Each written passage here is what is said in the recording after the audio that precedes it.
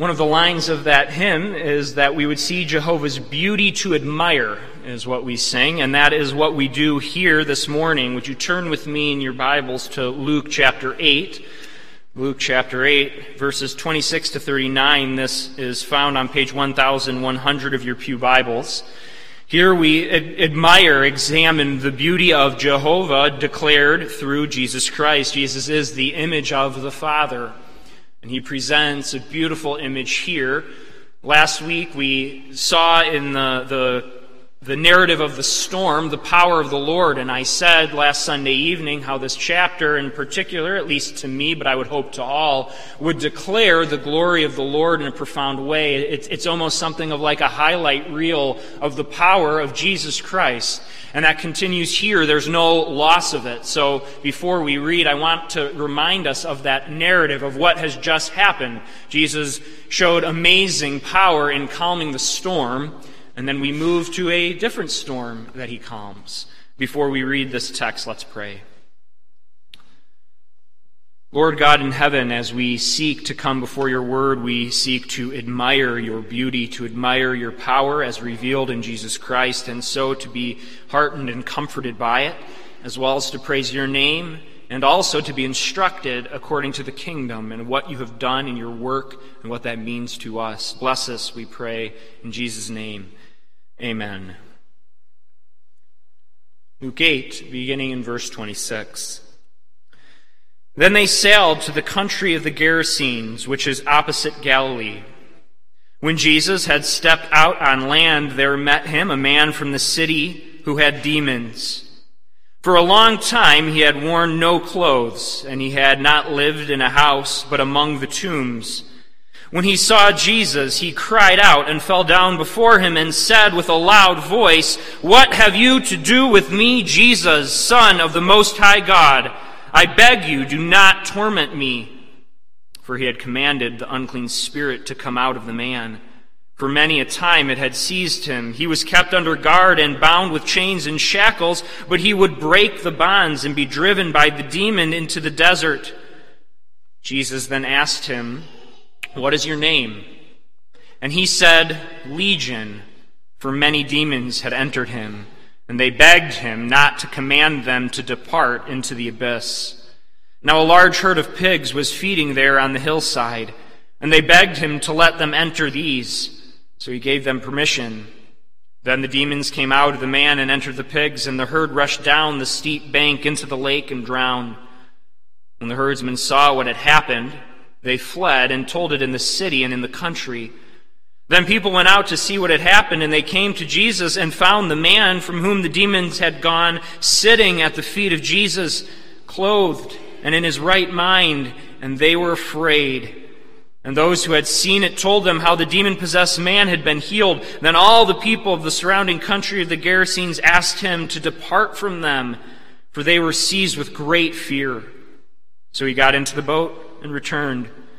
The man from whom the demons had gone begged that he might be with him, but Jesus sent him away, saying, "Return to your home and declare how much God has done for you."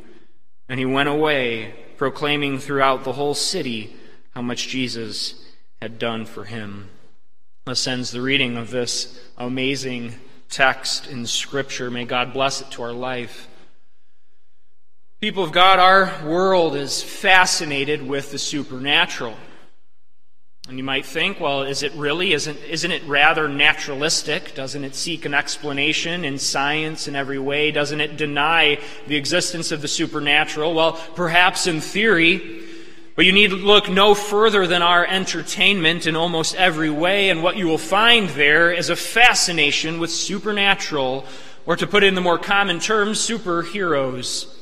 Superpowers. Perhaps, boys and girls, you are those who love reading about superheroes and their powers, and you love the stories, and you love watching the movies, you love thinking of them and reading the books. Even our books contain these, whether they're comic books or just novels and fantasy books that describe magic or other abilities. We're fascinated with the supernatural and superheroes. Well, what would happen if we were to meet one in real life? What would we do? And that's what we find in this text. That's what we've been seeing in this chapter, in this wonderful portrayal of Jesus and his identity as it's one thing after another that Jesus exercises authority and power in front of his disciples, in front of the regions, to show who he is, to show that he is indeed the one and only true superhero.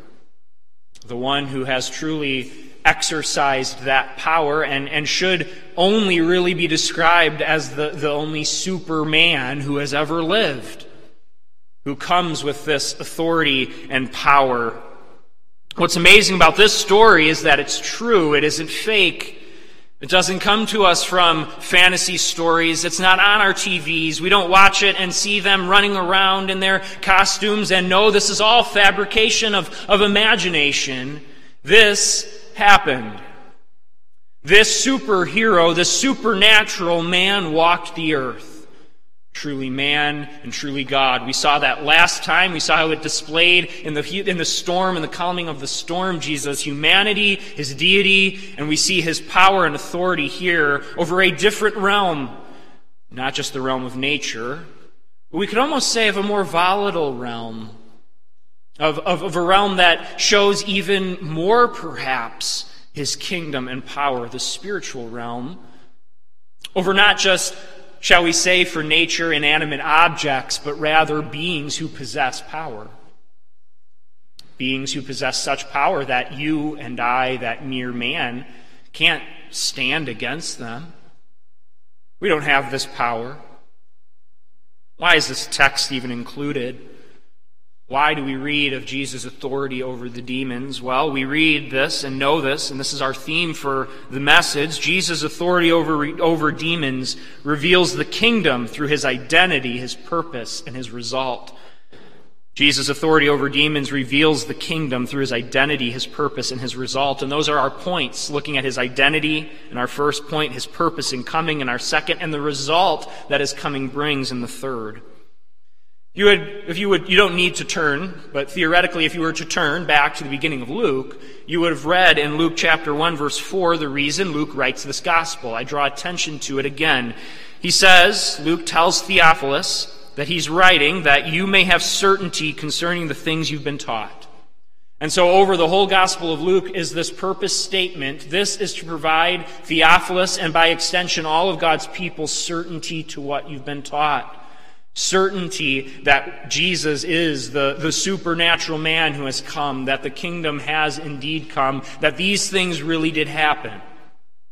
And so I hope that as we go through this, you would as well find in your own faith a certainty, an assurance of who Jesus is, and especially, and this is most important, not just who Jesus is, who he is to you.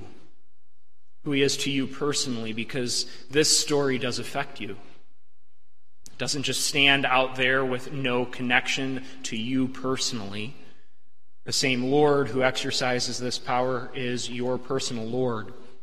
The same Lord who exercises this salvation and authority is your own authority and shows this much care to each of us, his people. We see this in Jesus' identity. We can see Jesus' identity first in the demon's reaction. The disciples had asked in the previous narrative, who then is this that the winds and the seas obey? And who should answer it but an unlikely group? The demons. They begin to provide an answer to Jesus' identity. They begin to clarify even more that will extend into the next chapter of Luke to show us beyond a shadow of a doubt who Jesus really is and to give a precise answer. Well, we'll set it up. The narrative of the storm had just happened. Jesus is sailing to the country of the Gerasenes, Luke tells us. This is opposite Galilee. Why is this important to know? This means that Jesus has left what was the normal borders of the promised land and has entered what is a Gentile land. And this should be significant to us. His ministry was not just confined to Israel, but rather we see a foretaste of what his kingdom would go, where it would go, and what it would do. And so he goes to this Gentile region, and that becomes apparent just as he exits this boat. You've entered a different realm. What do we mean by that? Well, there's this terrifying figure, this demoniac, this demon-possessed man, and the closest living things is a herd of pigs that is unclean in Israel. And this demoniac is living among tombs, and death and corpses were unclean in Israel. And so the narrative is projecting this. He's left the promised land, and he's entered this Gentile realm. And look what's going on. Is if any place needs the kingdom of God and the king to come, it's this.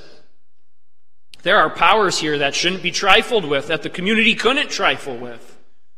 There was needs here that needed to be dealt with. Jesus steps into this Gentile land and describes the degree of this man's possession. Just think of this. This happened. There was this man who had worn no clothes in these however many years it was. He wasn't living in a home, but the tombs. He had been seized by these demons, every kind of restraint, chains and shackles. This man would break. But it wasn't the power of this man. It was the demons inside him. They had so taken him over. Now just picture this. Put yourself in this context. What if you were to go down Corning Road and there's the cemetery? And what if we knew that there was a man who lived there who was unclothed, who had all this power, who was a terror to the surrounding community? You wouldn't just drive by there. You wouldn't just look and look at the beautiful day. You would see this man roaming. You would see this man and the terror that he would provide. And if you live near them, you can better believe. What would parents say? Don't go near there. Stay away. There's that crazed, dangerous person. A threat to the community. You can see they tried to secure him. They tried to contain him, and they couldn't. With bare hands, he broke metal, shackles, and chains.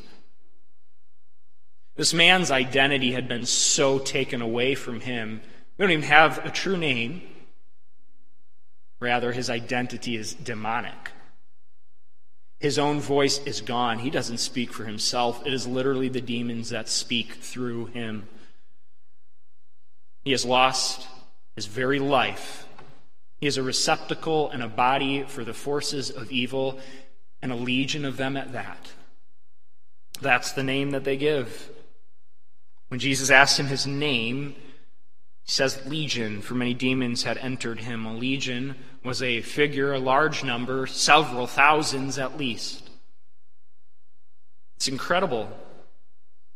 And by the sheer number that the text shows of the herds of pigs that they entered and rushed into the water, you see that the text is trying to highlight that this man was full of demons, losing his very identity. But do you see how the demons react? Jesus steps on the land, and when they see him, they're drawn to him, sort of like a disobedient child who just knows the presence of the parent and doesn't want to, but walks up, comes up to them, and falls down before them. They know they're wrong. They know they've been disobedient. Or in the case of the demons, they know the one who has stepped on the shore is ultimately their authority. See, the demons' own reaction shows something truly tremendous. A community couldn't contain this man with the strongest forces that we have in metal and shackles, and Jesus needs none of that. He comes before him and sprawls himself before Jesus Christ. Jesus commands and he answers. They were begging him not to send them into the abyss. This means that they knew full well that Jesus, the Son of God, who they just declared him to be, what have you to do with me? They know he, at his word, could send them into the abyss for all eternity. And what does that mean? What are we talking about there? It would be the place where they're held. It would be the place that they would await judgment and torment. It would be the place where they wouldn't be allowed to roam free. And they know Jesus has all power to send them there, and they're terrified. Demons don't react that way to man, to normal man. I want to read a text in which we see the counterpart of this, in which you would see if someone were to go up to this demon-possessed man who wasn't in Christ, who wasn't Christ, and commanded the same, what would happen? Acts 19, verses 13 through 16, illustrates this. This is later in the book of Acts, as the church is being spread, as the apostles are driving out demons. There were those of the Jews who sought to claim that power as their own, to, in the name of Jesus, send them out, but they did not know Jesus. And we read this. Some Jews who went around driving out evil spirits tried to invoke the name of the Lord Jesus over those who were demon-possessed. They would say, in the name of the Jesus whom Paul preaches, I command you to come out. 7 sons of Sceva, a Jewish chief priest, were doing this. One day the evil spirit, and I preface the singularity of that, one day the evil spirit answered them, Jesus I know, and Paul I know about, but who are you? Then the man who had the evil spirit jumped on them, overpowered them, and gave them such a beating they ran out of the house naked and bleeding. That is what a single demon man did. They didn't have the authority or the power. They didn't even have the derivative authority that Paul and the apostles did to drive them out. You see, demons and demon possession isn't just trifled with. These are true and real powers. Powers that just a man and a normal person cannot command. And so you better believe that those who see what's happening are in shock and awe at what Jesus performs here. We see Jesus' identity clearly. What have you to do with me, Jesus, Son of the Most High God? They know exactly who he is, and this causes them to tremble in utter fear. This is your Savior. This is your King. Jesus had shown his authority over nature, as we saw last time. Jesus shows his authority over the spiritual world here. He has power in every realm, and his kingdom, and this is important, his kingdom does not just affect the natural world. It affects all of what God has made, the spiritual world as well as the physical. And look at our commander-in-chief go out. He needs no army. Jesus doesn't need legions of angels to come. That's what we sometimes think. We sometimes think that the devil and all his might and power is sort of in this deadlock battle with God. Who will gain the upper hand? And we can sort of think, oh, maybe God will squeak out a victory. That's what's going to happen. He'll just squeak it out. That's not the case. That's never been the case. Our God, our Savior, exerts and always has exerted full power and authority over this realm that would otherwise terrorize us. And that's important that we know too. This realm, this spiritual realm, and these forces are frightening. Boys and girls, you should be scared of this man when you would read this text. You would be scared of him if it weren't for the fact that you have Jesus as your Lord. That these forces don't ultimately have control over you because you're part of a different kingdom. These forces still afflict us. They still roam in the world today. They can affect us, and we have to fight against them, but they cannot take possession of us, nor do they have the upper hand, nor are they left with free rein to do whatever they will at their whims, and that we're stuck at their whims. We are not. He who's in us is greater than he who's in the world, and as the church goes out, the church is not just a vehicle that might squeak by past such forces. We are a fortress in Jesus Christ whose gates cannot be overcome or even overwhelmed at all the forces of hell itself. This is what we see in the identity of Jesus. He's the powerful king. This is what we see in the nature of the kingdom that he sets up. Who is this Jesus? He's the Son of the Most High. Yeah, you also see in this text, he's the sower, which came earlier in Luke chapter 8. That parable that described what happens to the soils as the word of God and its seed comes into the soils while Jesus here is sowing. And we'll see that later, but I want to represent that here too. This isn't an isolated thing Jesus is doing. He's setting up his kingdom. He's showing his power over spiritual realm. He's sowing seeds in this Gentile land. That is Jesus' identity. Now let's see Jesus' purpose. Jesus' purpose. I want to go back a little earlier in Luke again. And that's because this text in Luke, we've read it several times as we've gone through Luke, but I want to draw it to our attention. It's very important. It's Luke chapter 4, verses 14 to 30. This was the narrative where Jesus is in Nazareth, in his hometown, and he preaches there. The reason this is instructive for all of Luke is that it encapsulates the purpose of Jesus' ministry itself. It is a little model, a little paradigm of what he would preach and what he would do. His purpose, in essence, and that's what we're asking. And he had said in Luke at the beginning of his ministry, Luke takes this out of the chronological extension of it, how it would have gone, and places it earlier in Jesus' life to highlight what Jesus' purpose was. And it was this. He reads the passage from Isaiah, "The Spirit of the Lord is on me, because he's anointed me to proclaim good news to the poor. He has sent me to proclaim freedom for the prisoners and recovery of sight for the blind, to set the oppressed free, to proclaim the year of the Lord's favor." And he rolled up the scroll and said, "Today this scripture has been fulfilled in your hearing." That's Jesus' purpose. Do we see in this man a perfect representation of one who's bound, blind, imprisoned, and poor? We see that in this man. I don't think you could provide a better example of one. Because he's not just like in a worldly prison. He's not actually physically blind. His blindness is worse. He sees with the forces of pure evil. And as I said already, he's lost his very identity. This poor soul has nothing going for it.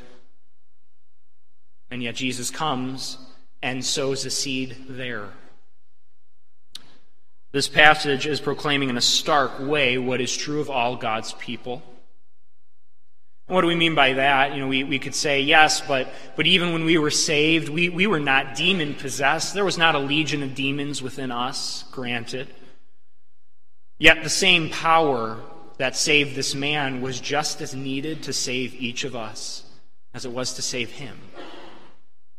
The same authority and power would be needed to save God's people and every soul amongst them as it is to save this man. And this man is set up in Scripture as a prime example for each of us of what Jesus saves us from.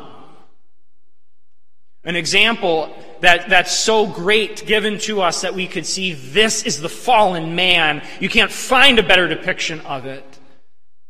And Jesus will save such as him, such as us. This good news of deliverance is showing that the kingdom of God extends even to this Gentile land. It will, and it extends to the people who need it most. This is not who you'd expect Jesus to go and present the word of God to. This would have been the most unlikely person to receive the gospel in our thinking. And yet, when you read the purpose of Jesus coming, you start to change and think, actually, this is the man most likely to receive Jesus' preaching, the one so poor, so lost, so in need. That's all of us. We all need that, and we gain it through him. It's very interesting that the story occurs in the other Gospels. In each of them, Jesus crosses the sea. He calms the storm. He lands on this Gentile region. He heals this man. He sends the demons out, and then departs and goes back. He went all this way. The disciples had to go through a life-threatening storm, healing one man and leaving. Jesus doesn't have wasted energy or wasted effort. This was exactly the will of the Lord. This was exactly his will. This was his plan to do this to the most unlikely and the most needed. This is the purpose for what Jesus has done. He has come to proclaim deliverance. The kingdom of God has come to those who need it, to the poor, to the afflicted, to the spiritually oppressed, and he saves them. This is our Savior. And this was the purpose that Jesus would come and defeat Satan's kingdom as well. The purpose of Jesus to come was to defeat Satan's kingdom, but how does he do that? Is it not interesting that these demons are quaking in fear at what he could do to them, and that's not what he does? Right? Why not? Why wouldn't Jesus have just said, "Depart into the abyss, go"? It's because it wasn't that time yet. It's because the breaking in of the kingdom wasn't to be that Jesus would come there and just bind the oppression. No, the purpose of the kingdom is that it would come and through the preaching of the word and the Holy Spirit's use in it, change the hearts of men. The judgment hasn't come yet. That wasn't the purpose of Jesus' first coming, maybe to show it in various places in seed form, the coming judgment. But his grand purpose was not yet to bind the oppression and the oppressors. And so he does. He doesn't send them into the abyss. He grants their request to go to the pigs. His purpose in setting up the kingdom, in defeating Satan itself, is that man's salvation. And it's our salvation.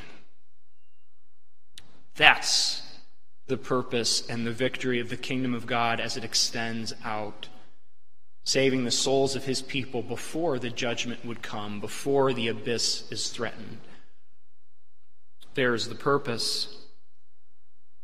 And the demons understand this. What does this mean for us personally as well? Even in our service in the church, sometimes we can be afraid of these forces. Sometimes you can be afraid even if you do a great work and someone praises you for it and you think, no, don't praise me. I don't want to be even brought on the radar of spiritual forces. I don't want to be opposed. I don't want to face demons. I don't want to have them afflict me. Well, this text shows us that in our service to the Lord, though we will in fact face these powers and have a spiritual battle to fight and face them in that way, we don't need to be afraid of them and afraid of that. It provides to us assurance that even when God uses us, that the forces of evil will not overwhelm those who are working for God and his glory. Let me put it in the context of this text. This demon-possessed man, once freed in his right mind and saved, and who goes out to proclaim what God has done, he has no fear that he will be possessed again. He has no fear that the legion that afflicted him could take his identity, nor thwart the work of the kingdom of God.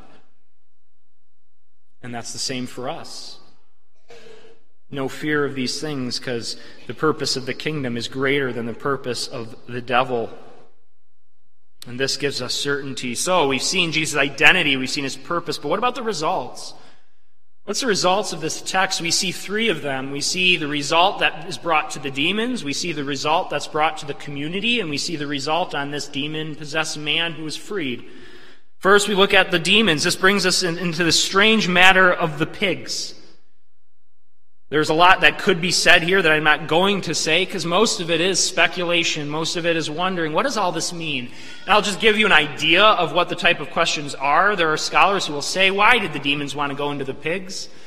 Can they only sort of exist or exert their influence on animate objects and living beings, so they asked to be sent to the pigs? Is that why? Some will say, no, the demons asked to be sent to the pigs so that they could destroy the pigs and sort of bring the whole community against Jesus. That often the practice at that time would have been a community would pool their herds together. It would have been watched. It would have been a significant financial safety for the community as well as food-wise. And so to see these destroyed, this would have been quite a blow to the community. Is that what's going on here? Others will say, and I think there's some truth, I think, to this one, that perhaps this merely is a foretaste and depicts the coming judgment, that these demons drive these pigs wild and they ultimately go into the waters and perish to show their perhaps where they will truly end up. Maybe that's what's going on here. Ultimately, it's difficult to say. Ultimately, it's not easy to answer just why did the demons ask this. But what is important is to know that Jesus had the authority to do it. It's important to understand that Jesus had that greater authority than they did, that he commanded them, that they obeyed and listened to him. And that's what we see in this result, that whatever the speculative answer may be, Jesus exerts power over the spiritual realm. And his result is to control them. So that's the first result. What about the second result, the city's response? And it's really amazing. The response of the city, the herdsmen have seen it. They saw what happened. And so they go and tell the community. The reason I am a bit skeptical about, the demons were bringing the community against him through this financial loss, I'm a bit skeptical about that because it's not mentioned. Rather, what's mentioned by the community isn't anger that you've destroyed our herds of pigs. It's utter fear of this man. It's utter fear of Jesus and his power of what he's done. And the text even says that they were afraid when they saw the man clothed in his right mind. Now, isn't that ironic? Boys and girls, if you were to drive on the road and pass the cemetery that we spoke of and were to see this crazed man running around without clothes who was very strong and powerful, that would be pretty frightening and terrifying. Would you be afraid if you were to drive down the road and saw someone who's dressed normally, behaving normal in his right mind? Isn't that ironic? Isn't that weird that they weren't as afraid of the man crazed with the legion of demons, and yet they are afraid because they see the man in full control of himself? They see the man's identity returned, and this causes them to fear. Why? Because they've come into contact with a supernatural presence. They've come into contact with a man who is truly a superhero, a superpower, who has authority. Now, what does the community do? Do they roll out the red carpet, give him a fancy name, give him kind of a corny-looking outfit, call him a superhero? No. The supernatural is cool in our imagination, but when you see a man before you who is truly a superpower, you're terrified. They don't ask him to stay. And isn't that interesting as well? Here's a man who freed their community of a demonic presence, has brought someone in their right mind. Everything he's done has been good and helpful. And they tell Jesus, "Depart from us. Get away. Don't stay here." The world is more comfortable with Satan's presence than it is with God's. They were better suited. We could put it this way. They liked it better to have a legion of demons in their community than the Son of God in their midst. And isn't that the nature of the world itself? Isn't that why we need a Savior? The kingdom spreads, but you know what? The kingdom does not spread through argumentation, nor does the kingdom spread through convincing someone to believe. What greater proof could you give to a community than what Jesus did? And they don't respond in faith, they respond in further avoidance. You cannot become part of the kingdom of God through merely seeing, through merely encountering a good proof. No, what actually has to happen, what would have to happen to that community is the same power exerted on this demon-possessed man needs to free them. They see him in his right mind, and he's now the only one in the land who's in his right mind. He's the only one who sees the Son of God for who he is, and rather an entire community have no right mind, and they send away the only one who could save them. Jesus would have to exert his power to transform their hearts that they would be saved. And that is the only way the result of the kingdom is growth and spread. It's the power of God. It's the power of his word. It's the power of the Spirit to transform life. It's the exact same power that Jesus did to this demoniac. It's not harder for Jesus to do what he did for him than what it is for him to do to us. The same gospel, the same truth, the same power. We've all been touched by it when we believe. It's amazing truth. The city's response is being seized with terror. We see here the sower. Jesus sows here one seed. The word of God goes to this one soil, I should say. This one soil. The word that went to the community, at least at this point, was the seed to be trampled underfoot and taken away by the devil itself, as we saw. But there's one plot of soil that receives the seed of the word of God and produces 100-fold in fruit. And that's the result we see in this good news that is brought to this demon-possessed man himself. That's our final result to what Jesus has done. This man, this unnamed man, and yet an extraordinary witness for all that Jesus has done. There are 3 requests in the passage. 3 requests. The demons say, don't send us into the abyss, instead send us into the pigs, and Jesus grants it. The city says, don't stay here, depart from us, and Jesus grants it. And this formerly demon-possessed man, who's now in his right mind, makes the best request you could. He begs to go with Jesus. And Jesus denies it. He doesn't grant it. And again, we would say, Jesus, what are you doing? This man surely needs you. This man surely should be the one to go with you now. Don't send him away. But the result that Jesus' kingdom brings is for those who have been transformed to go out and be kingdom workers themselves. You see, Jesus leaves him there because Jesus isn't done with the region. Though he's going to leave. Jesus physically will depart, but he's left now a representative there, and what an amazing representative. He denies his request and instead gives him other orders. Go back home and declare to all what God has done for you.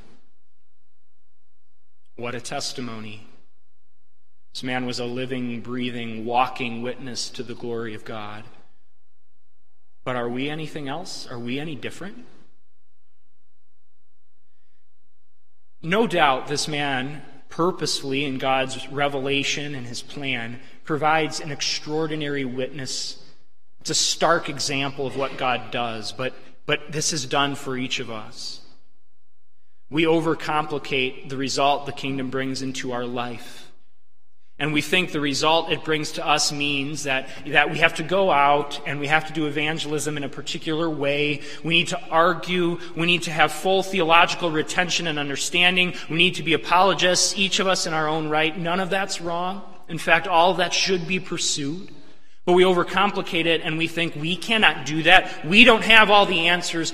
And the reason that's incorrect is we think we need to argue someone into the kingdom, but that's not it.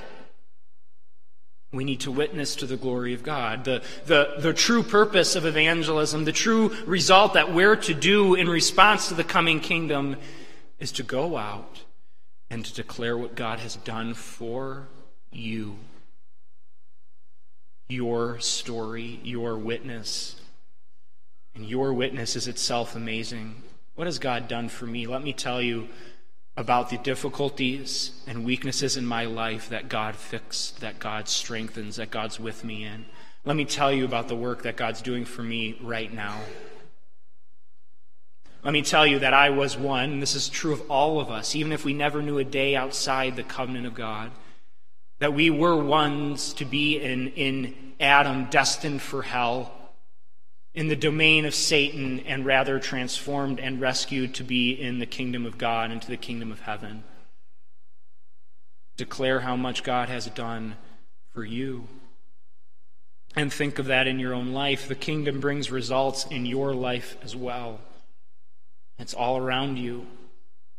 Declare it, live it, and know it. God is not inactive. Jesus, through his Spirit, is operating just as much now as he ever was. We are all living, breathing examples of that. The kingdom has come. What's the purpose of all of this? Jesus says in Luke 11:20, in Luke 11, verse 20, "But if it is by the finger of God that I cast out demons, then the kingdom of God has come upon you." There's the proof. By the finger of God, by Jesus' own finger, he cast out demons, and so the kingdom of God has come upon us. And people of God, in faith, you belong. In faith, you are kingdom workers. In faith, you are just like this man that Jesus leaves. Ultimately, Jesus is going to do the same thing to his own disciples. Ultimately, he's going to depart and say, stay behind, go to your communities, go out into the world, and declare how much God has done. And the kingdom has spread through that truth and continues and will continue until the Lord comes back and does finally bring that judgment and does finally bind all of the demons that exist and Satan himself. But the kingdom has stayed.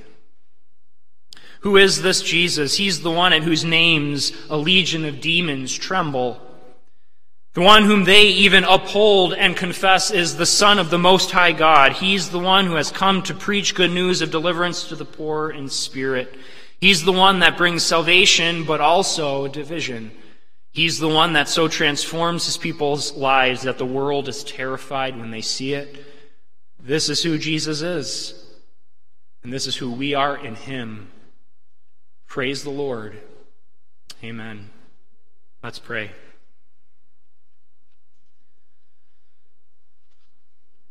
Lord, we see your power and the power of your kingdom. We are amazed at your authority. We are amazed at what you have done to the greatest forces, at least from our standpoint, that exist.